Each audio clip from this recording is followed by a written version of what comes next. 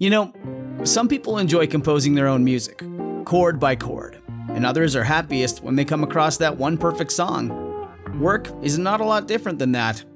Whether you prefer building your own workflow or using a pre-made template, with Monday.com, you and the team can work in a way that's comfortable for everyone. Tap the banner to go to Monday.com and build your own amazing workflow, or find an awesome template. No judgment.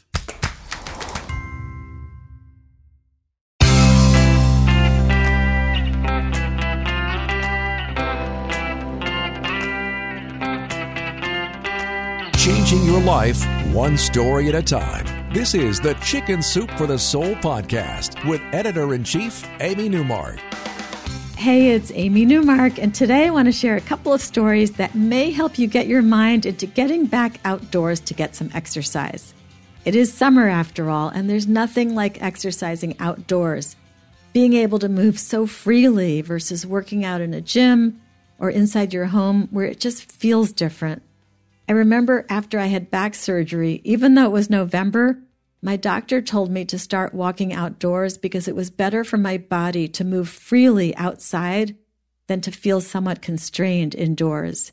And I realized he was right because you do move your whole body more freely when you walk or run or do sports outdoors. You feel like you're able to occupy more space.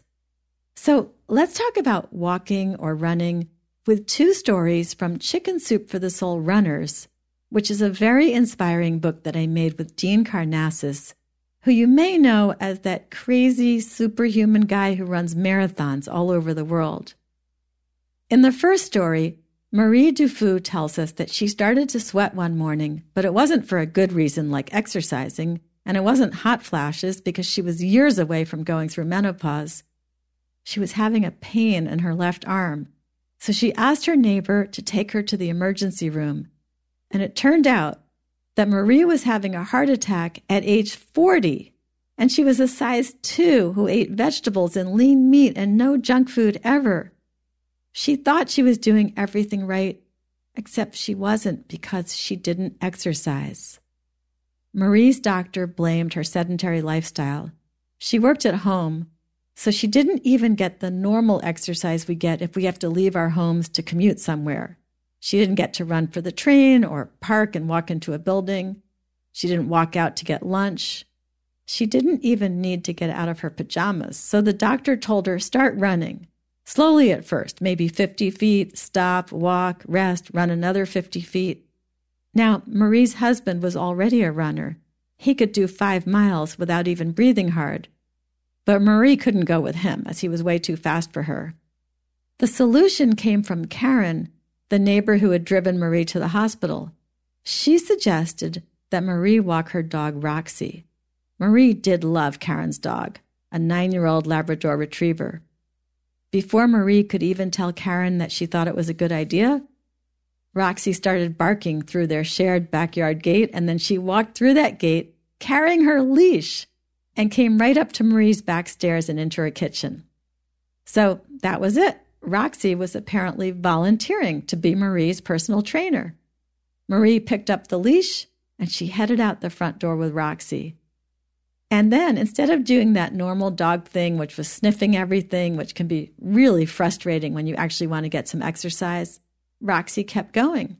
She really put Marie through her paces, and she even did interval training, alternating between walking slower and trotting along faster.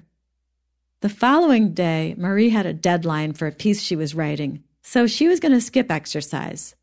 But then she heard Roxy barking out back, and when she went to look, there was Roxy with her leash in her mouth, heading up the kitchen stairs. Marie called Karen to see if she was responsible for this, but Karen said she knew nothing, and she was surprised that Roxy had shown up carrying her leash because she had left Roxy asleep in the house. Roxy ended up being Marie's exercise buddy for the next 3 years, showing up at 3 o'clock every single day. Then one morning, the phone rang very early, and it was Karen with bad news. Roxy had died in her sleep. And then Karen told Marie something that blew her away. Roxy had a defective heart. Apparently, she had died of a heart attack during the night. Marie went over to say goodbye, and she saw Roxy curled up in her dog bed, peaceful, with her leash right next to her, ready to go over to Marie's house so the two of them could go out and get some exercise, for the good of both their hearts, as it turned out. Marie kept up the running, and now she does it every day with her own lab, a gift from her husband.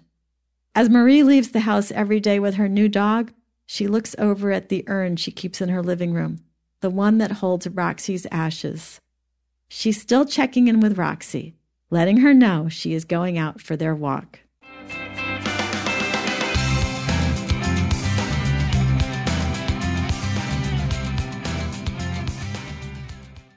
Having an exercise partner who depends on you can really help. Jill Barville tells us that her solution is to have a human running partner, one who she meets early in the morning, too early to even contact her and try to get out of it. Jill's alarm goes off at 5:15, and even though she wants to go back to bed every morning, she knows that she can't because her running partner will be waiting for her outside. So Jill drags herself out of bed, puts on her running clothes, and gets out there. It's still dark, and she and her friend actually set off their neighbors' motion detectors as they run, turning on their outdoor lights. Sometimes it's raining or snowing, but they go anyway. Jill says she used to get up much later and eat breakfast around 8. She worked from home, so she always felt she had the whole day ahead of her to do her exercise. But then, of course, she'd put it off and put it off some more, and then it would be evening, and she'd still be sitting in front of her computer, never having exercised at all.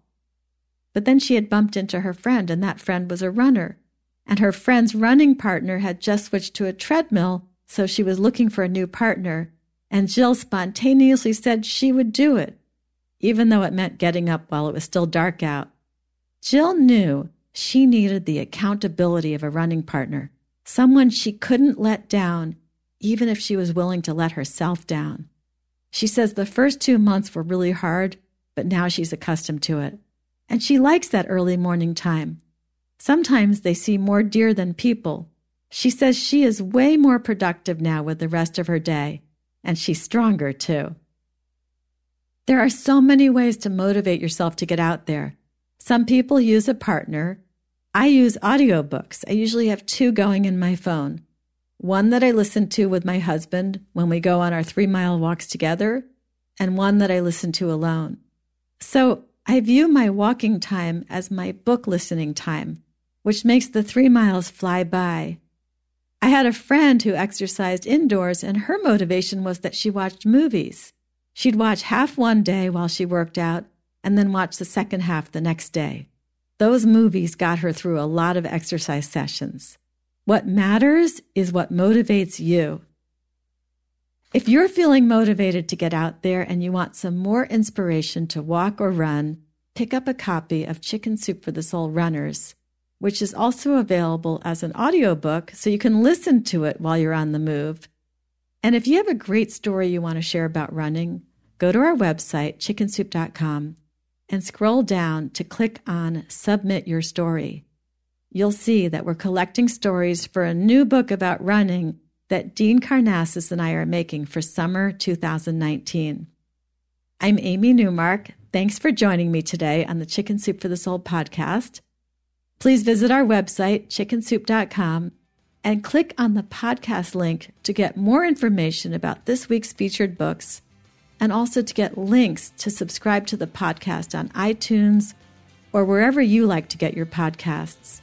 Come back for our next episode when I'll talk to dream expert Kelly Sullivan Walden about 2 of our favorite topics, dreams and love.